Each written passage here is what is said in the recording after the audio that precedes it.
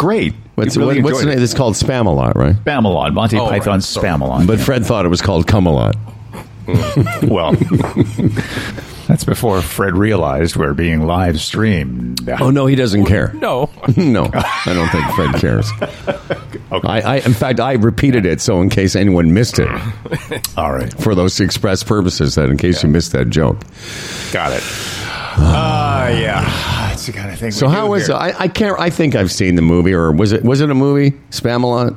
It was Monty released. Python? I don't know.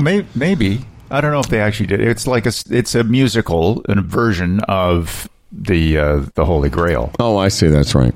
So it's not a word for word Holy Grail, but a lot of the bits that are in the Holy Grail are in the show, and the dancers were friggin' amazing, and some of the staging was like, how did they do that? You know. Now, did you get a Dan Duran discount? Did you pay full price, or did you worm your way in somehow? Well, we got a discount, but Oh, nice. it was a discount. It wasn't a Dan Duran discount, but it was a discount. Who got you the discount? Bruno Gerussi? Freddie, you got to turn your mic up. Oh, do I? Oh, okay. Yeah, I think so.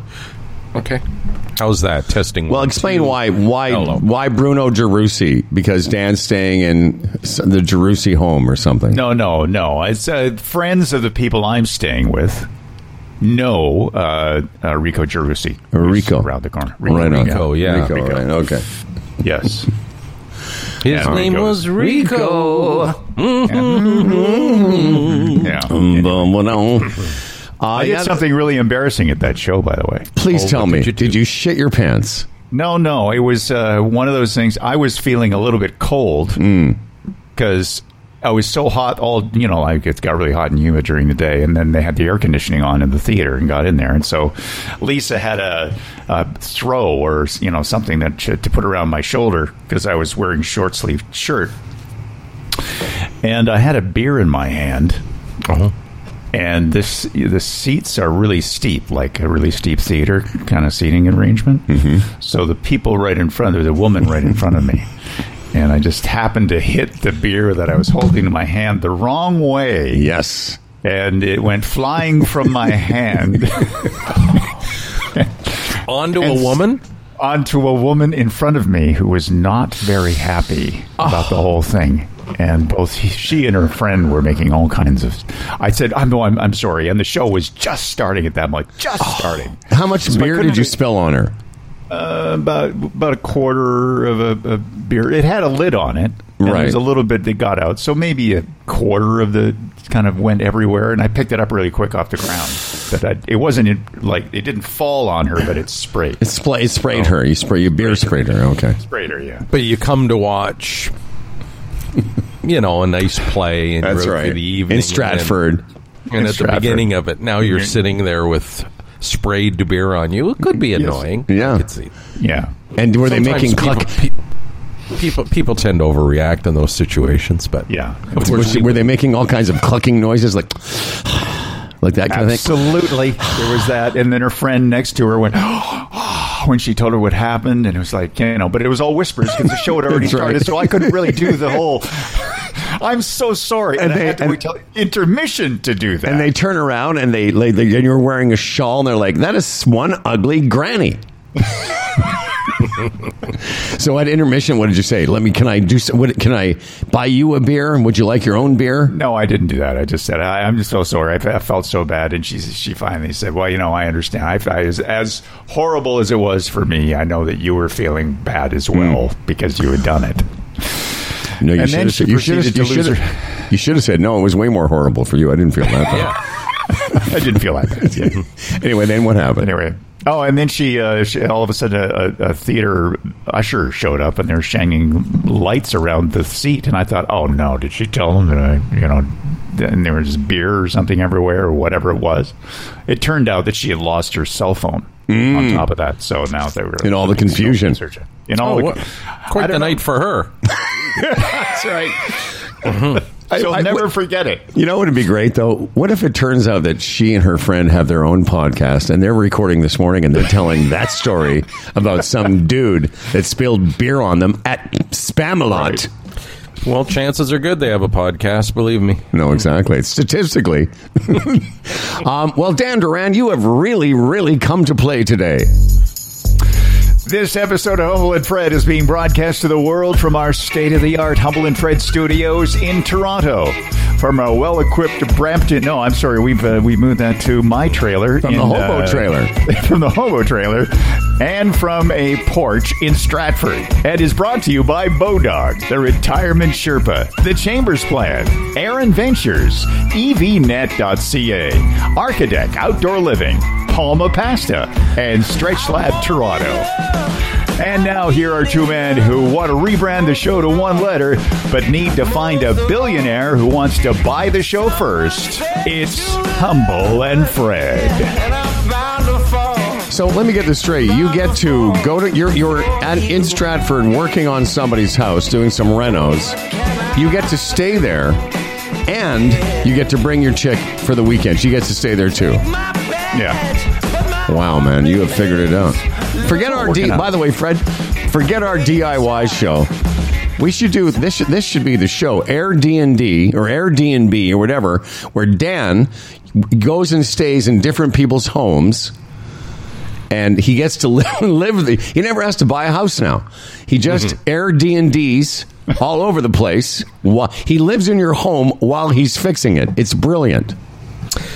Yeah, that's similar to, that old colleague we had at CFNY. Apparently, he and his wife, that's their business. They look after the homes of rich and famous people while they're away. They move in, apparently, and they stay at your home while you're away for security reasons. And then they just go from house to house, and they live in these big mansions, apparently. And, they live this highfalutin lifestyle, and it doesn't cost them anything. It's actually pretty good. That's pretty good. Do they get paid for that, or just get free accommodation? How to do? Oh, I would imagine. They need to eat, so I would imagine there's some money involved as well. It's quite a business. I remember hearing about them doing that, and I thought, what, it's pretty good if you have no children and you don't really have any assets. It's like, why not? But in this scenario, our friend Dan actually moves into your home, fixes it. You pay him to do that while he gets free accommodations. Eventually, he's going to get so good, and he'll have a crew following him around, like a production crew, and then he'll be like, This is forget the DIY show. This is the show. It's like it's a DIY show, but at the same time you get to go to all these exotic places and fix their houses. Right. I guess there'll be cameras in every room then, right? Oh yeah. Yeah. Mm-hmm. The people arrive back home and Dan says, "Hey, stay out of my room, eh?" Mm-hmm. That's right. Dan will going in my room. Dan will have his own rider. It's like all these things he needs in the house. These are the kind of thing I need. Costco salmon. Oh yeah, I do. Well, Daniel, that's very good. That's a great story. Spam a lot. You spilled some beer on somebody. Mm-hmm. Yeah. Howard, you mentioned Costco. Just an update on that. Remember, I had talked about, or on our email show, we had received the email about Costco chickens no longer being in the plastic bubble. They were in a bag. Right. And I forget who talked about, one of our contributors talked about it, and then I commented on it because I was quite aggravated by it as well. Because with the bubble, the plastic bubble, you just lift it off and you could cut the chicken, but in the bag, it was just weird. You have to take the whole chicken out of the bag and maybe put it back in. Anyway, to make a long story short, Doll goes and gets a chicken on maybe Thursday or Friday, and it's back in the bubble, the plastic bubble. So I was thrilled. So I guess, Doll said a lot of people must have complained or something.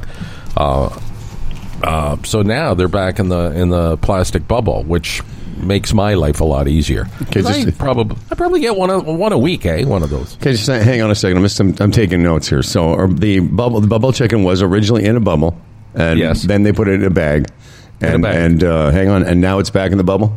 And now it's back in the bubble. Good. Thank you for that update. At Costco Brampton, but we're, Brampton, sort of cutting edge. Okay. So. I just want to make sure I got the bullet points, just in case it comes up later. Yeah, I've had the plastic bag version. Plastic bag chicken? plastic bag chicken. I liked Why? it better because, well, for one thing, there's less plastic involved. Oh, So yeah. it was. I think that's the original reason they did it to cut Yeah, down on that's why. the use of plastics. But also, it has a Ziploc thing on it. Oh, for freshness. Well, yeah. Well, you can reclose it quite easily. So Yeah, you're but not getting at the chicken's difficult with a knife, like to cut a slice pieces off. This Well, is I what think they want you to take the chicken out of the plastic bag, handle it, Yeah. and then put it back in the bag. Yeah. I guess. So But I know found what that- you're saying, because in the bubble you can actually carve it or carve a piece off of it without taking the whole thing out of the bubble it's in. That's right. Okay, hang And on, when you hang- get putting your hands touch maybe Sure. the inside of the side of the bag, it's all greasy. Oh, hold on, I have to update my notes. So I've got a few things to add to my chicken notes from Costco. Well, I thought it was important to add that Well, it little is. tidbit because it was an issue on the email show Thursday. Dan alluded to us changing our logo to an X, just like Twitter. Maybe you didn't know that, Fred, but maybe you saw the story that there's some big announcement. And by the Now, way, why an X? I'm going to tell you it's happened.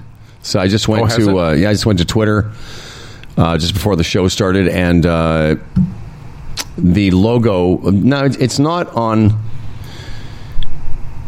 Is it still called Twitter, but just the logo is an X? Is that the deal? Or Yes, but the weird thing is the it's not on individual tweets. It's just the logo at the top of Twitter is an X now.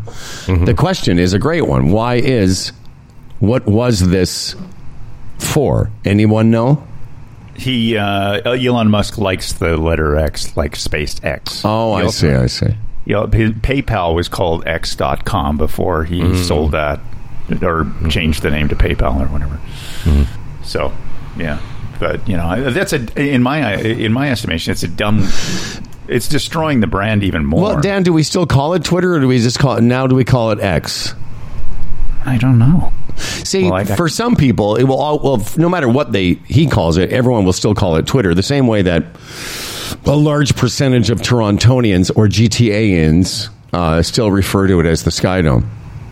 Like I have to catch myself to call it Rogers Center. Or I rarely call it that. I call it the Sky Dome or the Dome. yeah, I find that all the people say, "Yeah, I was down at the Dome."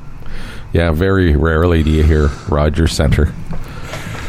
So does he imagine that we're going to say like, well, Biden X'd, like tweeted? Yeah. Somebody X'd then? I don't know, man. Howard, do you still have a Twitter account? Yes, I do. I'm very active on Twitter. Very Are active. you really? Very active. Do you have millions of tweeters, or what do you call them when somebody follows you? Just followers on Twitter? No. Humble. By the way, we have a Twitter account, Humble and Fred. Okay. Now, do you know when here's a little story from the Humble and Fred, from behind the scenes at Humble and Fred. Yeah. When we first started the podcast in 2011, that's right, kids. That's how long ago it was. We we had our own Twitter account, but we wanted to make it seem like we were more successful than we were, so we bought Twitter followers. And at one time, we had over 100,000 Twitter followers, all from Eastern Bloc countries. Do you remember that? Oh, there was a ton of Nigerians, too. Oh, there was? But Oh, do yeah. you remember that? Oh, yeah. And we did it so that we could show clients, oh, no, we have you know, the pathetic thing is, if we were on the radio still, or at Sirius, had they ever promoted us, we probably could have gotten to 100,000. Yeah. Pathetic. Because you would click on the followers, remember, and then the profiles. yeah. It's like, oh my goodness, how Humble and Fred really, really appeal to a diverse audience. They really That's right. They are open for business around the world. So right now we have 21,700 Twitter followers, which is pretty. I don't know what it is. Like we don't, you know. I never tweet on the Humble and Fred brand. Boone does. I'm sorry, Toronto Mike does. And, you know, rarely other than just tomorrow on the show, you know, we get very little engagement. So, yeah, what is that? Is that a demographic thing? I I think so, absolutely. And the point is, so you tweet, and the idea is to titillate those who follow you, or hope that someone who doesn't follow you sees your brilliance and then becomes a follower. That's the idea, right? You know what it is? Great question. I only do it now, and when I say I'm very involved, which means I might tweet once a week sometimes, and sometimes I'll go weeks. Like, for instance, what I tweeted last week, and what did get some engagement, not only on our account, but on mine, I tweeted out Rich Toon's AI version of Humble and Fred. Nice. So in that particular case, I did it for two reasons. One, to promote the show, but also as a thank you for him, because, for other people who want engagement, it's sort of, I want to say, Dan, like, not the polite thing to do, but sort of the reciprocity thing to do. He did that thing for us, so I'm like trying to promote him a little bit. So that did get some nice engagement. And by the way, if you haven't seen it, it's crazy good. Oh, it's fantastic. I think I still have a Twitter account, but I couldn't even tell you or how to access it or anything. Although I am a member of Truth Social. Cool. I am for the entertainment value. Right. And it's amazing through this Elon Musk, who seems to be a supporter of Donald Trump on some level, I would think, and Trump likes Musk. Trump still has not come back to Twitter. But if you go to Truth Social and all this ranting by Trump, it's quite funny. It is funny. Always in capitals with bad grammar and misinformation, and anyway. And then you click on the comments. Most of it's just like spam or bots, and none of it even makes sense. It's not even connected to his comments, and it's just, the whole thing is bizarre. Yeah. So, back to your question, why do it? I mean, a lot of times I'll see something. A lot of times I'll see something that I might want to save for the show. I was going to show you. For instance, I'm going to play something for you, and so I don't forget it. Like, I know, like, I'll see it and I'll go, okay, I'll send it out as a tweet so that I'll know to say to Freddie and Dan. For instance, this is something I forgot last week. This is a guy, Dan, who is.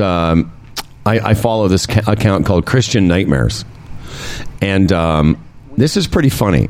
I'm not sure what his name is, but he answers questions about the world of religion as it relates to Christians. Okay. For instance, he recently received... This isn't even so much anti-religion as it is just funny. He recently received a question from one of his followers about a certain type of food in heaven. Sean, do you think we'll be able to eat steak in heaven? Oh, I love this question. So he gets asked the question, hey, Sean, do you think we'll be able to eat steak in heaven? And the first I love this question. I know. He goes, meaning he's gotten this question before. And there's a certain tension here because, number one, we love, at least I do, a medium rare filet mignon. But steak comes from the death of animals. So will there be animals killed in heaven? Now, theologians might differ over that, so I don't think we have to land that. But if there's not steak in heaven from the death of animals, I think God will have some steak substitute. Like, people are trying to create... Yeah, like God will have, always, what's that stuff called, Dan?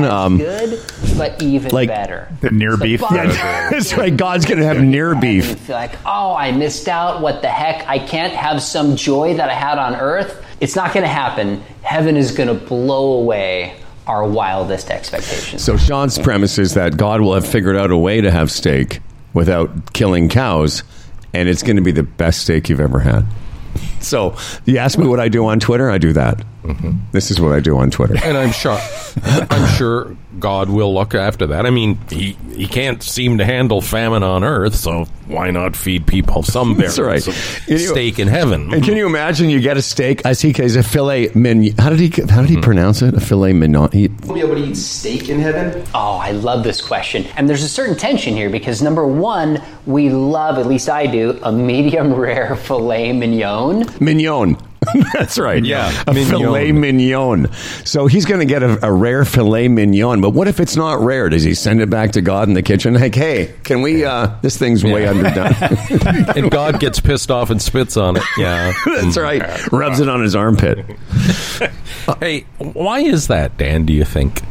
Why is what? Well, say let's take Africa, continental Africa, the famine Yes. there. Why can't God just one day get up and go make stuff grow there? Like I won't. I'm not going to stand to watch these people starve. I've just always wondered about that. But Well, my father would say, well, that's kind of the way he set things up. He doesn't have the that hand that controls everything. It's like you're left your own devices to make your own choices, and you Right. can follow the way or choose not to follow the way. Did you say Jews? Come on, Dan. Come on. Is that necessary? Or you can what do you can go your own way, or Jews not to follow the way. Wow. Best friends for life, Dan. Best so friends for life. those Sudanese, they can't figure it out, so they can starve. But those Canadian people, I'll give them more than they need. Yeah, it's quite the phenomenon. Yeah, it is. He's We'll very never picky. figure it out. No, he's very picky. Anyway, that's what I do on Twitter. The other thing I do is sometimes when we're not doing this particular program, I'll get an idea for a premise or I think is something I think is funny. I'll try it out there first before I try it out on you. For instance, when I brought up this last week on the show, I had already tweeted it. I tweeted, I don't think shit where you eat was a lesson easily learned and almost instantly agreed upon. And I just thought that was funny, and other people did too. So that's what I do. Say it again. When I was talking to you last week, I said, Right. when people brought up the concept of don't shit where you eat, Yeah, no, what did you tweet? What I was the line? said, I think that was a lesson easily learned and almost instantly agreed upon. So, because that's not a lesson you have to be taught. And the Right. fact is, like I said to you guys, how that came up in the cave, no one was going to debate that. Fucking Gronk is like, I think we should be able to shit where we eat. No! We're just, from now on, you shit over there, we eat over here. So anyway, that's what I do. So now they call it X, and it's big news. So Dan's doing renos. You're in the hobo trailer because you've got all your family up there. Yes, kids and grandkids. Nice. So wait a second, Mel and Dan are up there too? Mm-hmm. Oh, I see. And you just don't want to wake them up, and that's why you're doing it over here. Well, usually I sit at the kitchen table and do this, but, by this point, what is it? I'm sure Delise is in the throes of, preparing breakfast for the kiddies and making them pancakes with blueberries and Wow. maybe chocolate chips. And would you like an egg with that, John? She would say. And, that type of thing going on in the kitchen. He's got all his family there, Dan, but I can tell you right now who his favorite is, because this morning Dougie the dog came in. Oh, yeah. And he goes into his doggy voice. It's so sweet. Like, you love that. Fucking, I don't even know Dougie, and I love him. But when Dougie came in with Danny brought him some coffee, and Dougie showed Dougie to the screen. Sweet little boy. Did Dougie do a tour of the trailer? Yeah, he didn't want to leave. He didn't want to leave. He just sat at my ankle here and didn't want to go. Danny Well, had to that's coax him out. That's not unusual. Fred's the dog whisperer. Well, not only that, your trailer, as being the hobo trailer, it's got all sorts of great smells for a dog. All kinds of musty, deteriorating walls smell. Right, yeah. Yeah. Hey, how was your weekend then, Howard? Did you make any hole-in-ones or get any close to anything? I did not make a hole-in-one, although I did play in a tournament on Thursday, big-time invitational, and the Howman finished first. I say, What? Yeah, What? I say that. I didn't win the tournament because I finished first and went into a 3-player playoff and lost on the first playoff hole. And but I didn't get. It was funny because interesting.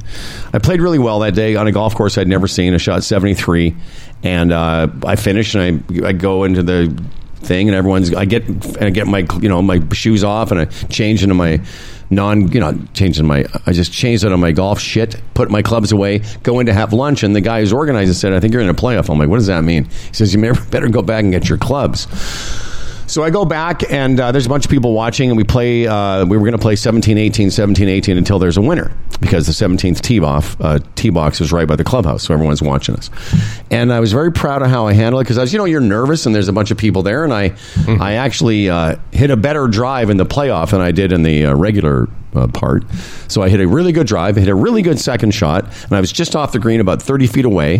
One of the guys is on the green. He's about 20 feet away. And there's another guy who's further away than me. He's about 45 feet away and just off the green. So he's got sort of 2 or 3 yards of fringe to get over, and then the green starts. So he goes first, and there's a bunch of people watching.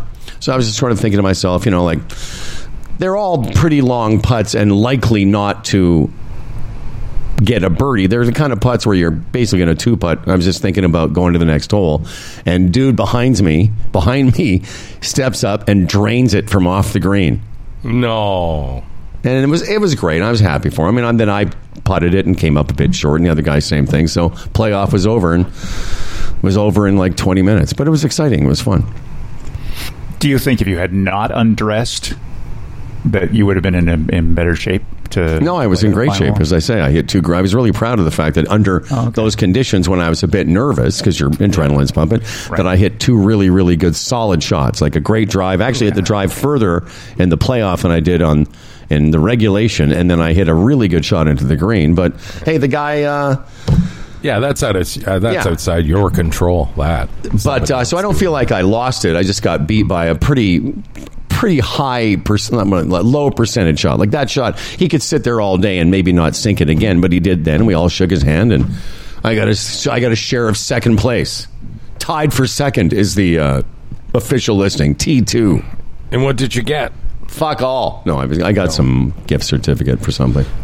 And who ended up winning the Open? It was quite the spread, so I got, it's funny, I had another tournament yesterday, and I didn't really watch much of the Sunday round, but a guy that's been on the tour for a long time, great little player, tiny guys, Brian Harmon's his name. Yeah. 36 years old, been on the PGA Tour, was a great college player, highly decorated amateur, and really hasn't won a whole lot. Maybe, I don't know, 3 or 4 times on the PGA Tour in 10 or 12 years, and he won his first big-time major, and now you'll know that name. But I didn't watch much of it. He won by a handful of strokes. Yeah, he won by 6. Yeah. Yeah, I was watching it. It was neat that you could sit there with your morning coffee and watch it. But when it got to be like 5 or 6 strokes, I thought, no, I'm going to go out in the sunshine. It was neat for me too because being a Beatles fan, there were so many Beatles references through the weekend. Because where it was played was Liverpool, a place called Hoy Lake, and they've only been playing golf there. That tournament's. That was the 151st edition of that tournament, and they've been playing golf on that ground for hundreds of years, so it's kind of cool. But they kept referencing the town of Liverpool, which you've been to. Mm-hmm. What I didn't know, maybe you knew this, but Dan, did you know they still have concerts every day, Beatles-type concerts or shows, every day at the Cavern Club there? No. I didn't. I assumed that place had been me too. Down so something. from 2 to 4 every afternoon. There's like, did you go and do that? I was in the Cavern Club. Yeah, very claustrophobic and sort of dank, but I had to go. Me and Buddy Doug went in. I think the girls came in, but then gave up quickly. But we had to have a beer in there. So I was. Was there anyone playing? Oh, absolutely. Yeah. Yeah, that's cool. Yeah, there was people performing there, right at that little, that sort of stone-looking stage. Yeah. Tell me how small it looks. Well, I'll tell you what. Here from television, it looks really small. It has to look super small in person. Yeah, from what I remember, there's a few little rooms, right? And then there's the main stage. But even that room, and I think everybody stands. Yeah. Again, this is 3 or 4 years ago, so from what I remember, but yeah, I had to go in. It was one of those things. It was really crowded, and you could tell it was hot, and people were going to be close together. I think it was a Saturday afternoon or something. So, and I thought, oh man, I'm not sure I want to go in there, but I had to. I had to. Yeah. So that was I played nicely that day. It was it's funny, that game of golf, because like 3 or 4 weeks ago I was struggling, and then for the last couple of weeks I've just played great, including that day on a course I'd never played before. And of course, I go over my round and think, I missed a couple of putts here or there, but everyone can do that. And it's kind of funny. I've been in a bunch of playoffs, and they always have that same feeling of sort of, even though it's not the PGA Tour, it has that feeling of like, there might have been 10 or 15 people watching us tee off, and a few guys came to watch the whole hole, and It just has this kind of cool feeling of like heightened, whatever. And No, when we haven't played in a few years, but I've mentioned this before. Even when we had our goofy little bocce championships here, when you get to the quarter or the semifinals, or in my case, the finals, many times. it's nervous. It's really, Yeah. Because it's funny because you can play day to day and nobody really pays attention, but when during those tournaments we had at the end, everybody's walking down the road watching the final match. Yeah. Maybe 20, 30 people. Yeah, it's nerve-wracking. So I can only imagine, like a man's sport, like a real sport like that, at an official golf course, how nerve-wracking that must be. Well, it's easy when there's a great phrase that one of the golf guys we've had on my golf show talk about when score matters. So what you're talking about, like you can play bocce every day, pulling the wagon down the road, having a beer with your buddies. Yeah. But when it matters, like there's a great phrase in golf that a guy had said years ago. He said, golf's an easy game until you care. And as soon as you care a little bit more, so here I am, I finished a round, I go hand my scorecard in, find out I'm in a playoff, and all of a sudden now I was in a tournament, but now I'm in a very small tournament, me and two other guys. When I say I was proud of how I played, because it's easy to kind of guide it or hit a kind of a steery swing, but I got up and I just roasted my drive. Like it was like a success for me because I didn't sort of retreat. I kind of felt like, fuck it, let's just swing and see what happens. And I was sort of happy for the guy. I mean, I'd rather lose that way than hit my second shot in the hazard and fucking, like skull it into the bunker wall or, something. Anybody see my ball? Yeah, exactly. Listen, last year I did the same thing in a big-time invitational where I tied for first, 27-hole, bunch of really good players, go to a playoff, and in front of everybody, I have a 4-foot putt, maybe even shorter, 3-foot putt to extend it. Like, he'd already made his par. I had to sink that putt to make a par, and missed it. So believe me, that one stung because I knew I gave it away. But, Right. Anyway, this time I didn't feel bad because I thought, fuck it, the guy made a nice putt. Good for him. There's a young fella here next to Dan, Andrew, and he's been taking his two sons out golfing, 12 and 9, I guess they are. And I was talking to him the other day, and he said they're really into it, but the problem he's having is how frustrated they're getting. Mm-hmm. And then, of course, I talked about that classic line, you're not that good to be that mad at your game. But he said it's funny because, when it comes to golf, they play baseball, they play hockey, they play other sports, and all those other sports you can almost immediately get some kind of a handle on it. What they find frustrating is how difficult the game is, right? They just think it's as easy as throwing a baseball or shooting a puck, and it's just not. And he said, he has to keep talking them down like, boys, this is going to take some time.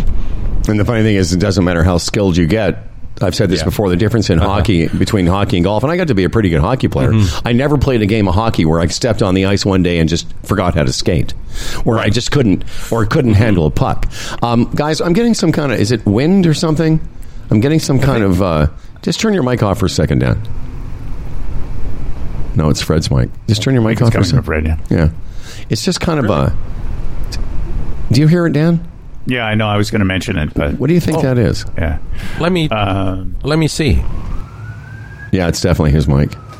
Like, it's almost like some air or... Like, I didn't turn off the air this morning, and you're not really hearing it too much. Yeah, no, it's Well, I definitely turned Freddie's my mic off and you still heard it? No. Once you turn your mic off, it goes away. went away. But Yeah. it hasn't been there this entire time. It just sort of started recently. I was wondering if something changed. Hold on. No, it's not. It's not the ambient air, Fred. Yeah? It's your microphone. But try. We'll turn the volume down, or maybe Howard turn everything down, and then plug it into a different input into the mixer. All right. You just plug it into a different mixer, and then we're gonna start the show. Have we started the show? I can't recall. I think Yeah, we we started. did. We did start Yeah, the show. we did the old that was a the while. X, We did. the X, the X thing, right? The billionaire buying the show. Let me hear. Yeah, How's that? That's better. I think. a little bit better. Have you got original sound on? Freddie? Yes. Okay. Okay. All right. Well, there you go. A little mid-show correction. We'll figure it out. Dan's going to come back from his job and do some news before we close down the show. We've got a lot of stuff to get to. This is just pre-show stuff. We'll get to the real show stuff in a second. First, here's Freddie with some great people that support us each and every day. Well, yeah, the Retirement Sherpa, he'll be by tomorrow, and as usual, he's going to talk about something that affects us all. Retirement, obviously, but he's going to talk about regrets that people make once they retire and they look back and go, oh, I should have done this. I should have done that. And, of course, his job is to, if you're younger and you're investing, to make sure you don't make those mistakes. Tim is a portfolio manager. Raymond James, a member of the Canadian Investors Protection Fund. RetirementSherpa.ca. I was at the moving picture shows on the weekend. I'm going to talk about that here in a second. But lots of advertising. In particular, Ontario is advertising its involvement in electric vehicle development, yet ironic that we have one of the worst rebate programs in the country, although a lot of people in Ontario are involved in building batteries and things like that. The reason I mention this, of course, is evnet.ca. They're involved in getting you into an electric vehicle. I had this conversation with somebody the other day at a golf tournament who also has an electric vehicle, and their words were similar to mine. Once you've tried it, once you've got it, he said, I'd never go back. He said, if I can, I would have an electric vehicle going forward. And I think if you get a chance to try it at evnet.ca, you might feel the same way. And the nice thing about this is it's so many different experiences, whether it's a Tesla or a Nissan Leaf or a Kona or a Bolt. It doesn't matter. You can try it for 24 hours, 3 days, or 7 days if you want, and really get an idea of what having an electric vehicle in your life, what it will do. They make it ridiculously easy at evnet.ca. You give them a call at 1-800-387-9391, and they'll take care of you. It's evnet.ca.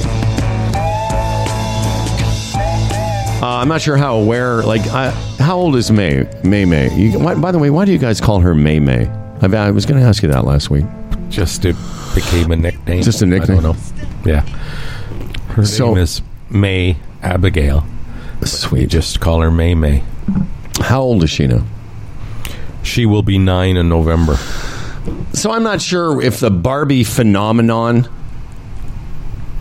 if she's aware of that, but...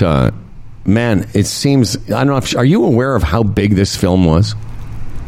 Yeah. I was reading this morning it smashed some box office things, did it not? It did. So they're calling it...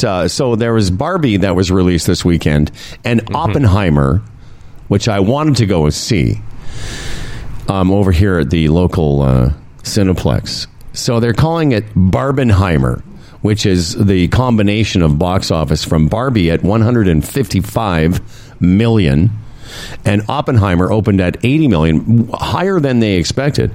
The combination of these two will make it one of the fourth largest opening weekend in box office history. Right. But the reason I asked about Barbie, I had no idea that it was such... I mean, it looks like a cool movie. I like her, Margot Robbie.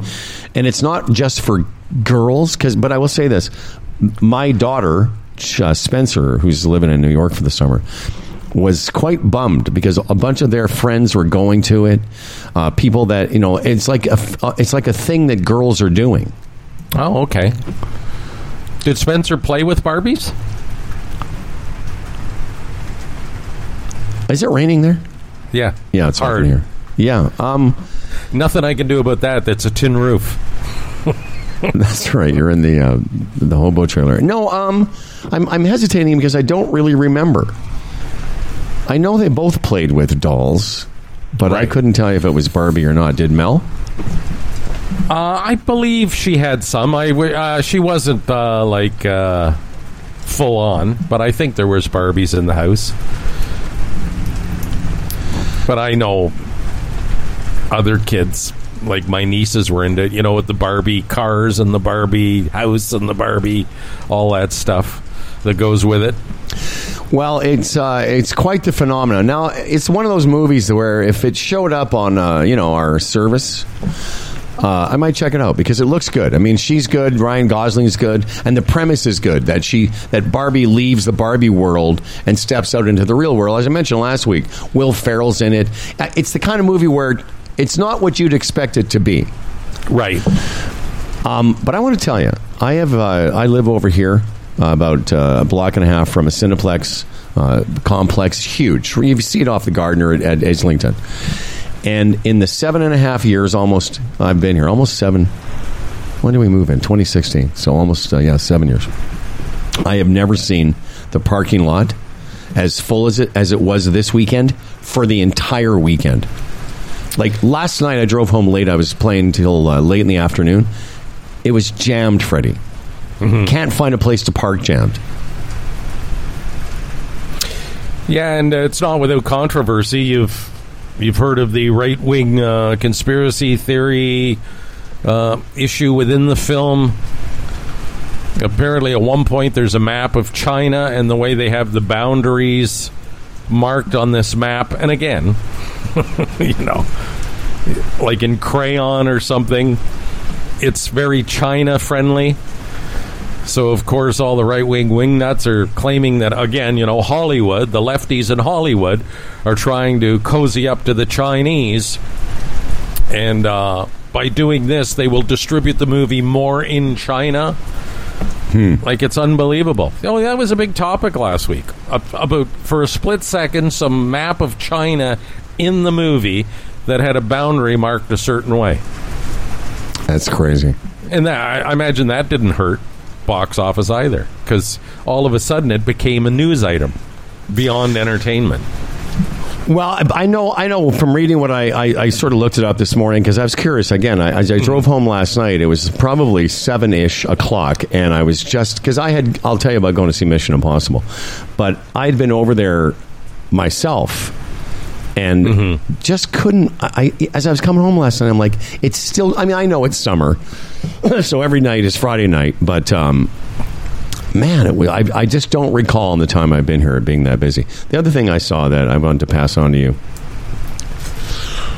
before I tell you about the movie. So I'm coming out of the movie Mission Impossible. I went to like a 6:45 showing, which really means 7:10 by the time you get through all the commercials. And I came out of that theater around 9:30 on Saturday night. That's what I did. And there was about, 20 or 30 group, kids. They're all hanging around in different groups. And just openly smoking weed. Which I thought was kind of cool. It's like years ago, we'd all been smoking weed like in the shadows around the corner, in your car maybe. But because it's legal, you can just stand outside and smoke a joint before you go into the 10 o'clock showing of your movie. I thought it was like, oh, that's interesting. I hadn't really seen that before. Is there an age restriction on marijuana like there I think is so, with pot? Oh, okay. I think I said yes, but I'm pretty sure there is. Isn't that funny? That we don't know that right off the top. Like if you're 13 years old smoking a joint, is that illegal? I would imagine it's the same as cigarettes and booze. It's probably 18 plus, but these weren't kids. These weren't little teenagers. These were like 18 plus kids. Oh, so when you say kids, you mean kids to us. Like a 50-year-old is a kid to us. But yeah, I was just sort of like, I'm like, oh, that's interesting. They're just unabashedly, whatever that means, standing there, just having a smoke. Yeah, through this, I've learned how much I don't like the smell of it. Of marijuana or nicotine? No, of marijuana. Oh, yeah, nicotine. Sometimes I smell cigarettes or cigars and think I like that smell, but marijuana, like when I'm at a place like that or going through a crowd, I don't like it. Isn't that weird? It's just too pungent or something. But I played golf the other day with somebody, hard to imagine, who was smoking a vape. And it was blueberry flavored, and it smelled great. And I said to him, is that nicotine or THC? He goes, nicotine. And I said, as the round wore on, we're talking about smoking and how I used to smoke. And I said, if I were a smoker now, that's what I would do. And he said, what do you mean? I said, well, because you don't get all the other stuff. You just get the nicotine, which is what smokers want. You don't get all the other shit in it. But also, you can do it anywhere. It doesn't smell. It doesn't make you smell. And the odd time that he did it, like we were walking, so I wasn't around him all the time, but when I would walk through a plume of this vaporizer, it smelled pretty good. Smell, you were like in a Bed Bath & Beyond or something. That's right. Yeah, I thought that, or is it just illegal for kids now to sell them flavored vaping?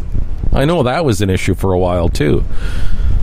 Like they had bubble gum and like all these fruity flavors, and I don't know where that's at, but they were afraid it made it more kid-friendly. Yeah, I remember reading that. Speaking of reading, I just looked over to make sure the Facebook feed was going, and someone named Julie Jameson just weighed in saying, I don't know how I found this, but what? Humble Fred and Dan Duran still together? Nice to hear. What? Yes. Says, nice to hear, see you guys. Fan from the CFNY days. Hello from Cambridge. Well, hello to you, too. How about that? Julie Jameson has just weighed in.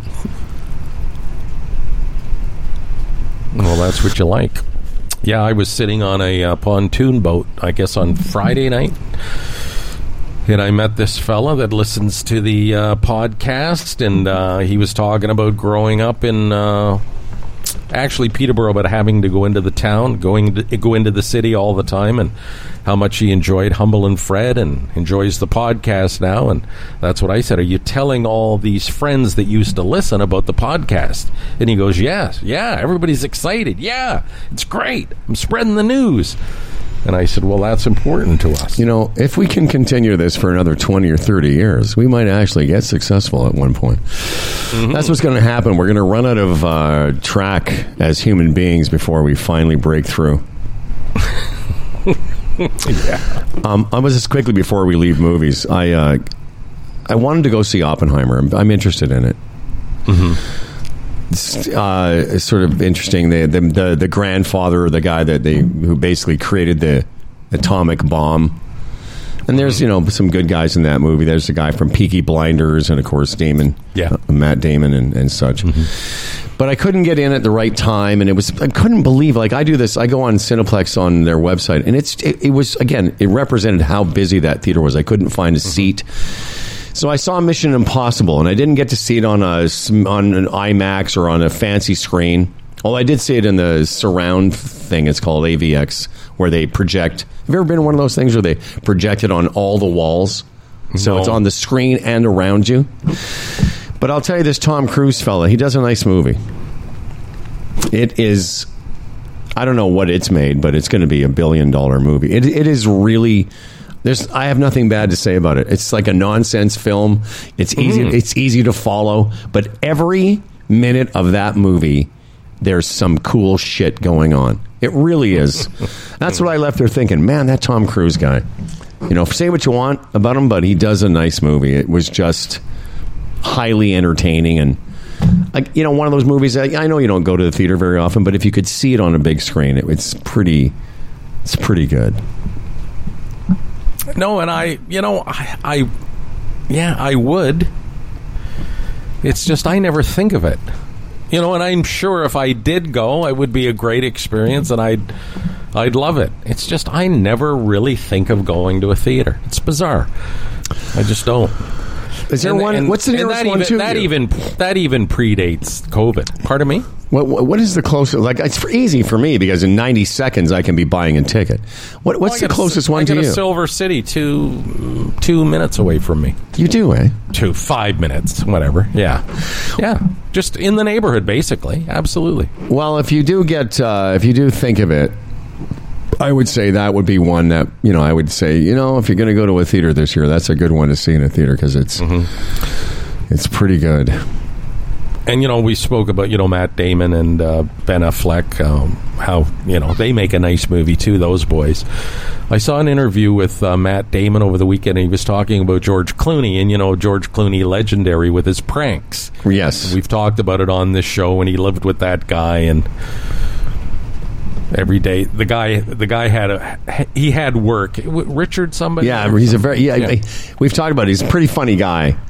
Right. So the guy had a cat. He would go out to work every day. George Clooney didn't have anywhere to go, had no job at the time, couldn't get acting jobs. So this guy had the cat, and every time it pooped in the cat litter, he would take the poop out and hide it. So this guy became worried that his cat wasn't pooping. And Clooney let this go on for a week, and the guy's going crazy. He says, there's something wrong with my cat. It's not pooping. It's not pooping. Anyway, he goes out one day, and Clooney shits in the kitty litter himself like a big, huge turd. Anyway, that's the type of stuff Clooney did. And there's a lot of stories. Anyway, Matt Damon's talking about what Brad Pitt did to George Clooney once. It was on one of the Ocean's movies. Right. And there was a whole new crew. So Brad Pitt issued this letter to all the crew about George Clooney. Don't look him in the eye. Don't ask him any questions. Stay out of his way. And the thing is about George Clooney, he's the type of guy on a set. He loves everybody. Hey, how are you? Like, there's no hierarchy to him. Everybody's just a buddy and a coworker. So anyway, Brad Pitt issues this letter to the entire crew. You know, that Madonna type thing. Don't look him in the eye. Don't talk to him. If he's walking down the hallway, go the other way. And Clooney gets to the set and he can't figure out what's going on. He's trying to be friendly to all these people, and everybody's sort of weird with it. Anyway, he finds out ultimately that Brad Pitt did that. But very, very funny. That's great. The guy we're thinking of is Richard Kind. Yeah, right. He's and if you don't know him, he's just that guy. He's the same guy in every movie he's in. He's just really... I saw a movie recently with him on... I was watching some streaming service. It's bugging me because I can't remember the movie, but he's just himself in every movie. Right. And it's so funny because he's such an unlikely guy to be George Clooney's best buddy. And I wonder if he's one of the guys that Clooney gave $1 million to. That famous story where he got 14 of his best buddies together. Yeah. And at some dinner and gave everyone $1 million just because he could. Yeah. Wasn't that after he sold the tequila company? Yeah, maybe. Yeah, Richard Kind. I saw him in something recently. It's going to bug me. I'll tell you what. Why don't we get a little business done, and I will figure this out. Yeah, and then we can talk after a little bit of music, a little musical break. We can talk about a musical legend that I always forget that you actually got a chance to see. Yes. Hey, whether you're a sports bettor or horse racing fan, a poker casino player, Bodog, your number one source of online gambling entertainment, from their industry-leading odds, world-class sports book, and feature-rich poker room to their fully loaded casino and race book, they've been providing Canadian players with an unparalleled gaming experience since 1994. Let's look at some odds. The Women's World Cup of soccer taking place in Australia and New Zealand right now. And the storyline from a Canadian's perspective has been Canadians getting even though we won the Olympic gold, I believe. Yes, we did. Getting no respect over there as far as being one of the favorites. The U.S. plus 250 remain the favorite. Spain at plus 325. England plus 650, your top three. What about Canada? Plus 5,000. So can you argue with the odds makers? We'll see as this unfolds. But that's what's going on at the Women's World Cup of soccer. Did you mention that we tied Nigeria? Yes. Okay. 0-0. It's all right. No, I didn't mention. I knew that because, in fact, I saw part of that game. But, apparently scoring is going to be an issue for Canada. But it often is in soccer for everyone, is it not? Oh, yeah. It's tough to It's tough to score, man. Man, it's going to drive me nuts. Where did I see it? Anyway, let me talk about Aaron Ventures and what you should know about this company. Trading under the symbol Boron 1 Holdings. Look for because they're trying to get boron out of the ground. It's not easy. It doesn't happen everywhere. But AaronVentures.com is where you find out more about this company, an emerging international junior mining and exploration company engaged in the acquisition, exploration, and development of resource properties. That's what they're doing. They're trying to get boron out of the ground to make all the things that boron does. I don't know why it gets me excited, but it does. Boron's in everything. That cell phone you're holding, it's got boron all over it. Anyway, before this gets boring, just check it out. AaronVentures.com. And get your person, get your Sherpa to look at it. Get a piece of the action before, it's too late. Unearthing value is what they do at AaronVentures.com. So I watched Mission Impossible, and then I watched another movie, and it was Richard Kind and Pierce Brosnan, and maybe that's what I'll do. Richard Kind and Pierce Brosnan movie, and that will tell me it's called The Outlaws. There you go. With Adam Devine, and it was a fun little comedy thing, and I saw it. And where did I see it? It was on Netflix. That's what I saw. It's a new Netflix movie. There you go. Well, would Richard Kind need $1 million from George Clooney? I don't know. Who doesn't need $1 million? Yeah, I guess who doesn't need $1 million? But that in itself is a fantastic story. But it's interesting. A lot of these, podcasts, and there's so many of them, hosted by famous people, Hollywood people, and whenever I see George Clooney as a guest, I always make sure I listen, because he's such a nice fella, so grounded, right? Yeah, and he's only he's one of those guys, I think he's in his early 60s now, 61, 2 or whatever, and he's going to just age out well, is what I'm trying to say. He's not tried to be younger than he is. He's got the gray beard and such, and he's going to. He seems to be aging out well, is what I'd like to say. Speaking of which, Tony Bennett finally got to the end of his aging cycle, and I'd forgotten that you had a chance to see him. Yeah, at Rama with my parents. My mom always loved Tony Bennett. And at the time, we were hooked up pretty good through radio with Rama. And I think the girl's name was Jenna. That's right. I called her one day. That's right. And I Very said, good. Jenna, my mom loves Tony Bennett any chance. And so she gave us the whole thing. It was showed up early, went into the steakhouse for free, and then tickets right in the front row. And me and Delise and my mom and dad went, and it was just fantastic. I mean, I'm talking 20 years ago, so he was still pretty much on top of his game at that time. Sure. And it was just great. Fantastic. He died at age 96. 96. Mm-hmm. And I think wasn't there a documentary or something recently where they're showing him he had gotten to the point where he couldn't remember anymore, but he had done one last concert with Lady Gaga. I saw that. With Lady Gaga, it showed him in the green room with his wife, and he wasn't quite sure where he was and where to go and what he was going to do. But when that curtain opened, he was there, like he was present. It was pretty fascinating. Yeah, I've seen that. A real insight into dementia, actually, and the way that can work. Yeah, in the documentary, they're sort of worried. We should be able to find the documentary. But anyway, you just look it up. And they're worried all day that he's not going to be able to remember the lyrics. And then you're right, there's a bit of confusion backstage. Mm-hmm. But I guess if you've been doing something at that time for 70 plus years, it's there in some part of your brain when some synapses are firing. The curtain opens, he acknowledges the crowd, he's bowing, he's got his hands like apart and loving the moment. And yeah, you're right, some switch flipped at that point, which was good for the show, obviously. Yeah. So apparently there's I didn't know this, that there was some iconic performance of this song that everyone knows him for on the Ed Sullivan Show. And I'm not going to share my screen, but it's interesting. I think you'll find it interesting because you're my age. To go back and look at the black and white television production of this song in Manhattan of Tony Bennett singing on the Ed Sullivan Show. To my city by the bay, I left my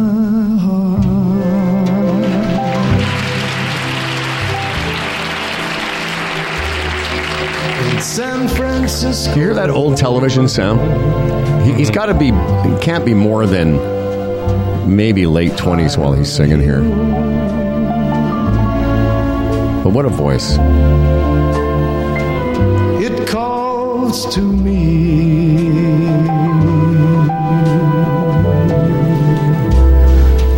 To be where little cable cars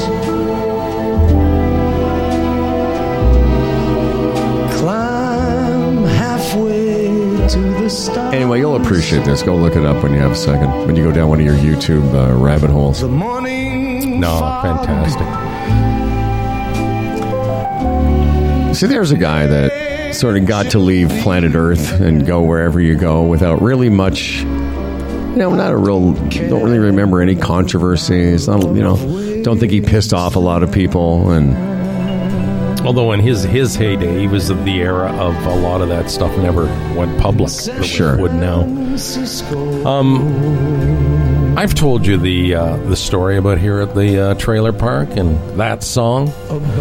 We had karaoke on the beach. This is again about 20 years ago. Karaoke on the beach one night. There was an older fella down here named Walter. He used to say hi to him all the time. Seemed a very mild-mannered, sort of meek guy. And then this night, we're doing karaoke. He puts his hand up and he wants to do I Left My Heart in San Francisco. So he stands up on the beach, the sun's setting, it was beautiful. And he's singing the song, and we're all loving it. He finishes it, we all clap. Way to go, Walter! He sits down in his lawn chair, falls over sideways, dead. It was something else. I'll never forget that, obviously. I do remember that story, but I'm just letting him. Yeah, I don't remember him dying literally at the end of the song. He went and sat in his lawn chair, and it went over sideways. And we had to call the ambulance, but he was dead before they got here, as we had found out. How old was he? I think he was maybe mid-70s. But yeah, he loved it up here, obviously. He was here all the time, retired here, spent his summers here. And again, it was just a beautiful night in the beach as the sun was setting, and he sang that song, and we all were just so surprised that he had it in him. And he up and dies right in front of us. It was quite the night. So everyone's put this in perspective. Everyone's applauding. Yes. Walter, great job. Walter Yes. waves. He sits down. People's Yes. attention moves to the next person, and then Walter just falls over dead. Yes. That's what happened. And there's a corpse now where Walter used to be. No. But his wife is still here. Mary Alice. So Yeah, how long, she's still here. what was the lag time? And I'm being serious now. What was the lag time between people realizing, like Walter's finished singing, sits down, maybe falls over? Did people initially think, well, Walter just stumbled, or? Oh, no. We were all... And there was a couple of nurses here in the park working on him. Yeah, and we just all sort of stood around in a circle as they did their thing, but it didn't help. Yeah, he had a widowmaker heart attack type of thing, they call that? Massive heart attack right there on the beach. Like a massive And again, coronary? the ambulance came and took him away, but as we found out, he was dead on the beach. That is, you know what? Yeah. What a great way to go out. Well, that's what we all said. Going, again, relatively young, I think, because he was in his mid-70s. But beyond that, if you're going to go, singing your favorite song at your favorite place, it's like Al Palladini. Mm-hmm. You know that story? Yeah, Al Palladini playing golf. I knew him for years. I played at the same course he did, but I wasn't part of his group. I just knew him, and apparently he was away on a golf trip with his buddies, playing the game he loves, doing the thing he loves the most. Holed out on a hole, putted out, fell over dead. Yeah. I'm afraid that I'm going to die doing the thing I love the most, and it's going to be disgusting when you find me. Well, Howard, That's a little joke, by the way. That's a jerking off joke, just in case people didn't quite get it. He went doing the thing he loved, and it was disgusting. now that I'm in my upper 60s, I got to admit that that goes through my mind from time to time if I exert or whatever. I think, there's a lot of guys that, have instant death that way. Oh, yeah. Massive heart attacks or whatever. And again, you don't want to die, but if you're going to die, you often think maybe that is the way to go. But, in that whole thing, why? He looks so healthy. I can't believe it. Like, he was fine. I talked to him yesterday. Bang, you're gone. Yeah. Could happen to any of us at any time. Your buddy Dan Bonacek just checked in here on Facebook. I have it open. He says, we had a band there at the beach ready to play that night. They heard Walter sing, and the lead singer said, "Who brought the ringer?" Oh, really? And then I would say, Dan, turned out he was a dead ringer. Yeah. That's right. Howard died doing the thing he loved the most. We found him. There was a computer, some Kleenex. It's funny. Not funny. Pants around his ankle. I used to do a joke in my act that I was worried that... I used to do that joke about how... Not quite the same premise, but that I was worried that my daughters were going to... That's how I would die, and my daughters would find me that way. Desperately trying to hit Control-Alt-Delete just before I passed out. So I'll tell you what, Dan's going to come back here in a second, so why don't we take care of a little bit more of business, and then I'm not sure really. I've lost all the energy for the racist stuff, but maybe we can talk a little bit about... Well, I've got that audio of people yelling at our Prime Minister, so maybe we can talk a little bit about that. In Belleville, yes. That takes a bit of energy. Let me see. Well, let's talk about Architect. Yeah, why don't we do that? Architect, a full-service turnkey building partner for their clients. They help create the design that you want, right down to an exacting level of detail. Then they make sure it gets built to your exact specifications. You're part of it all along the way. They want to make sure it's exactly the way you want it because, hey, it's your backyard. It's got to be done right. It's got to be done your way. Makes it simpler for clients. They source the materials. They make sure it meets building code requirements. They prepare the construction plans, apply for the permits, which can be a pain in the butt. They do that for you. And they manage the job site. Working with Architect ensures that you get what you want and that it is done right. That's what it's all about. Go to architect.com. If you haven't had an assisted stretch before, prepare yourself for a great time. StretchLab.com. StretchLab Toronto is where I go. Your flexologist will greet you and discuss your current flexibility, any injuries that you may have, and walk you through your session. Stretches are performed on one of their custom-designed benches. Your stretch will not be painful, but your flexologist will communicate with you throughout your stretch to gauge your comfort level. And I got to tell you, it is definitely helping with my sports performance, that sport being golf.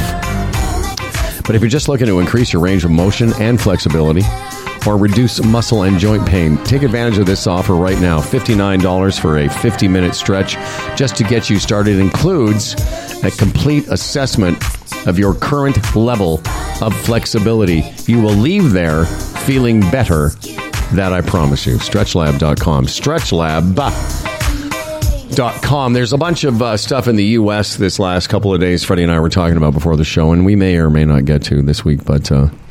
There's always, we always get the pushback. And what about stuff going on in Canada? Well, there was some stuff going on in Canada. Where do you say this was? Belleville? Yeah.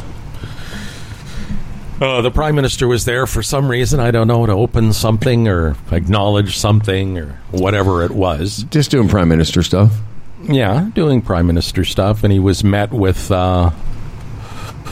Again, some pushback, some protesters, people that don't like him, which is going to happen in a democracy. Everybody can't love you. But it got a little tense, I believe, Howard. Yeah, here's... Arrest this piece of shit! Arrest him! You're a criminal! So there's signs saying, fuck Trudeau. He's just stopping, taking pictures with people who want their picture taken with the leader of our country. And then there's a man just yelling. He's yelling, "You're a criminal, arrest this piece of shit." And by the way, he's very close. He's like 3 or 4 feet away from him. It's not like he's back behind a line. There's a part of me that really wants to say this is... And then I don't where who she is, sorry. Well, I just got the clip, and this is a woman now commenting on it. Okay. So what do you think of that? Again, it's going to happen in a democracy, and given the times with inflation and interest rates and everything, there's going to be people upset, and whether it's the fault of the sitting government, unfortunately, you're the target because that's the situation. So, fine. It's just sort of the intent of these ones and the texture of these ones bother me. Because I know where it comes from, and that was proved by the people in the crowd with Trump signs. That's right. So explain that to me, how you're a Canadian in Canada protesting what's going on in your country, and you have Trump signs. And we've made this point time and time again. And listen, I'm no fan of, I've made it quite clear, of Justin Trudeau. I'm not. But how do you make that connection? Well, you make that connection if you're a simpleton. And again, what happens there somehow tends to bleed up here. And that's an example. And it's those things. As I said to you, if I was in Belleville the other day, I don't know how I would react. My first move would be to take one of these people aside with a Trump sign and just say, explain yourself. Like, what is this connection? Like, what is your point here? And of course, I would be disappointed by the answer because they'd probably be horribly misinformed. But that's what scares me about that. No, I get it. And I was just reading the story here on CTV News. He was there to mark the 7th anniversary of some government child care benefit, which is great, what the government does. And hey, listen, you don't have to be a fan of... And the same things happened to Stephen Harper. And, and you don't have to be a fan of the politics of the person, but there's also a respect for the office. And I would just like to talk to the guy whose face was 3 feet from our prime minister screaming, "You piece of shit, arrest this man, because I guarantee you that guy's a fucking simpleton." Like, arrest him for what? No, exactly. And these are the same people that have put, they lie. These are the same people out in the country that I've seen recently with they lied to us.ca, shit everywhere. And but back to the Trump thing, it's almost like they just wish they were Americans, which is one of the most anti-Canadian thing that you can be these days. Yeah. Anyway, yeah. Why you would have a Trump flag in Belleville at a gathering of the Prime Minister, who was there to do that. He was going to go to a farmer's market and had to cut his visit short because people were. I'm actually a little surprised they got that close to him, because if you look at the clip that I just played you, like he's from me, he's from here to the screen away. Yeah, and again, I would say to those people, again, with the Trump sign, what's it got to do with Canada? And, this was like a day after that a judge in New York State declared, make no bones about it, it is crystal clear, Donald Trump is a convicted, not sexual assaulter, rapist.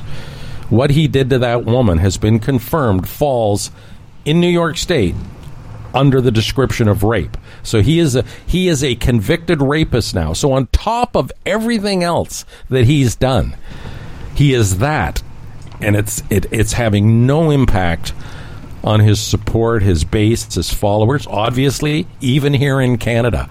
And how numb has our society become to him? It's just so much stuff. There's so much stuff, it seems none of it matters now. Well, that's it. I was going to go into that again. I've lost my energy for all the different Trump stuff and the Target letter and all this other stuff. And if we get some time this week, maybe we'll talk about it. But it's because it's so easily explained away. I was going to play you a clip. Julie Fleming, who's our main political correspondent, alerted me, and I'd seen it too. The clip of Mike Pence. None of them can actually say that Trump caused January 6th, even though at one point Dana Bash on CNN says, well, what about the fact that some of these people were calling for you to be hanged? And Mike Pence's pushback to that is so fucking ridiculous. Again, I don't have the energy today. So No, he's a disgusting, pathetic little man. That's what they all are. They're so afraid of Donald Trump. They're so afraid of his base that they let themselves become that. And Freddie, think about it. How dangerous is that for their political system that those people, other than Chris Christie, are so afraid of this man? They can't, if you and I had been working together and I was your assistant or whatever, your vice, whatever this is, and your people were trying to kill me, I'd probably have to, maybe break ranks with you. But the fact that he won't, and somebody else said this, but I'm just repeating it, makes him unfit to lead. Oh, absolutely. Why would you want a jellyfish like that as your president? If you can't stand up to a convicted rapist whose people, whose supporters, by the way, what's going to get Trump? Then I don't want to get into the details again. We're not doing it today. But what's going to get him are these false ballot, whatever they're called, electors. That's what's going to finally get him, because they're going to be able to prove that he had people falsify these elector ballots. Anyway, but we'll do that another day. Let's hope some gets him. Just quickly before we move on, you talked about the treatment that Justin Trudeau got, and you mentioned Stephen Harper as well. There was a company last week called Research Co., a research company, ranked the popularity of Canadian prime ministers, all of them, over history. And who do you think number one was? Say that again. The most popular prime ministers in history. Who was number one? Well, I'm guessing because of the way you're asking it was, is it Stephen Harper? No, he was number two. That was going to be my point. Pierre Trudeau was number one at 20%. But a lot of people would be surprised. Stephen Harper came in at number two. And John Chrétien, number three. Justin Trudeau, number four. Brian Mulroney, number five, on and on and on. But, as I was a supporter of Stephen Harper, I liked him, and I said he did a lot of good, and he suffered a lot of... he was accused of a lot of things he didn't do. Again, it was misinformation here in Canada, but through this, number two, I know Dan will be surprised by that, but he is. Well, yes, I was surprised. But but Dan, because there was so much animosity towards him. Sure, there was. Right. Mainly, by the way, organized by you and you. I told him he should have been arrested. I remember exactly. Remember those fuck Harper signs you used to print? Yes, Dan used to have. And remember when he made a fucking bust of Stephen Harper's face in butter and fucking... all right, Dan, it's time for you. Now, here's to a fella named Dan Duran, a hell of a guy with a hella big wang, the quintessential anchor man. His voice is nice and low. Dan Duran, the anchorman comes. As for credentials, he has none. Can't tell a headline from his bum, but his voice is nice and low. Dan Duran, the anchorman's here. He's prone to falling off his chair, but he's got a big wang, so he don't care, and his voice is nice and low. My voice is nice and low. And now live from Stratford, the porch in Stratford, where Dan is currently renovating another domicile. Here's movie actor and TV series anchor Dan Duran. Microsoft Teams has a new app. Now, Microsoft Teams, if you're not in the business world, it's kind of like the Microsoft version of Skype or Zoom. And they've added an AI Maybelline app. So if you're having a meeting with a bunch of other, business type people, you can use this to, add makeup in the Maybelline style. Wow. It has 12 unique add looks. makeup to yourself? Yes. So you don't it digitally adds it onto your face. Oh, I see. So if you didn't have time to, put makeup on. makeup on before the meeting. Then you puts whatever lipstick and all the rest of it onto your face through AI, and they have 12 unique looks to start off with. It's a filter that you can add to Teams. So maybe we should consider moving from, because we do this on Zoom. Yes, maybe we should move over to Teams, and we can look a little better. I've been on Teams before. I find it it's a little weird. I was I was talking to our boy Lumby yesterday in France. Yeah, and when the meeting began, I started off with this. Oh, chapeau! Wow. And at first, Lumby, it's a beret. Oh, right, a beret. And at first, Lumby didn't really notice it. and then when he did, he couldn't stop laughing. Because, it's immature. Yeah. Yes. For those of you listening, go ahead. To the podcast, Howard has a beret on his head right now. Virtual. Yeah, virtual beret. And then I started doing this, and he's like, all right. I laugh. And then I do this sometimes. Fun with filters. Mm-hmm. I like this. This is very subtle. This little mustache that I have on. Yeah, now somebody could actually think that's real. Anyway, I don't fool around with this stuff too much, but I had to now in a virtual background. Inspector Perot or whatever that look is. Yeah. Let me go. How do I go to none? Oh, there we go. Dan, do you have a second story? Because we're going to wrap this thing up. All right, just a quick one. Quick second story from Dan Duran. Did you know there was a climate clock? Who? It's a climate clock. A clock that takes down the climate. It's a 62-foot long thing looming over New York City's iconic Union Square. And on Saturday, it ticked past a 6-year. We have 6 years to stop things, to keep it at 1.5 degree. The planet is about 1.1 degrees Celsius hotter than it was before the Industrial Revolution. The 1.5 is one of the big, like you cross that line where there's no going back. Well, they say that it's 6 years. In other words, if people keep pumping out the same amount of CO2 pollution over the next 5 years, we'll no longer be able to limit the change to just 1.5 degree warming. So, just so you know. Yeah. And is that in Times Square, did you say? New York City? Union Square. Oh, Union Square? Yeah. I wonder if you could see that from the Fox News studios, because they refer, to anyone that's concerned about the climate as climate crazies. Yeah, they are. We're all climate crazies. Mm-hmm. Yeah, we're all climate crazies. Meanwhile, these guys are also debating if there's steak in fucking heaven. Yeah, they're actually people out there that will have that conversation, but don't want to hear about record fucking rainfall in Nova Scotia. Mm-hmm. The fact that in some parts of the States it's been over 100 degrees for 30 days and people's eyelids are melting off their faces. But we're climate crazies. Yeah, Nova Scotia, where they had forest fires a little while ago, and there was the big hurricane a couple of years ago. It's just crazy. Dan, you'll appreciate this as an ex-weather forecaster, that apparently the El Nino, we're going to have an El Nino year coming up this year, and it's going to be warm and wet and dry everywhere, except here it's the polar fucking vortex again. Oh, really? Oh, yeah. I might have to think about getting away for the winter. I'm way ahead of you. If we have winter, we should have winter. Yeah, we're not having winter. No, I've decided. I said that to somebody this week, and I said I'm done with winter. This is the end of my winter life. Well, did we talk about it last week or the week before, that the actual mean temperature of the Earth, all the temperatures combined around the globe, had set a record? It was something like 16.8 degrees Celsius on Earth collectively, if I'm explaining this properly, and it was higher than it's ever been before.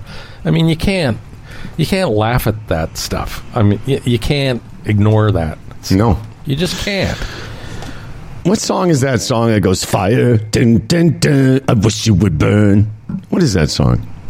Because I can't find it. Yeah, it's called Fire, isn't it? I think it. It's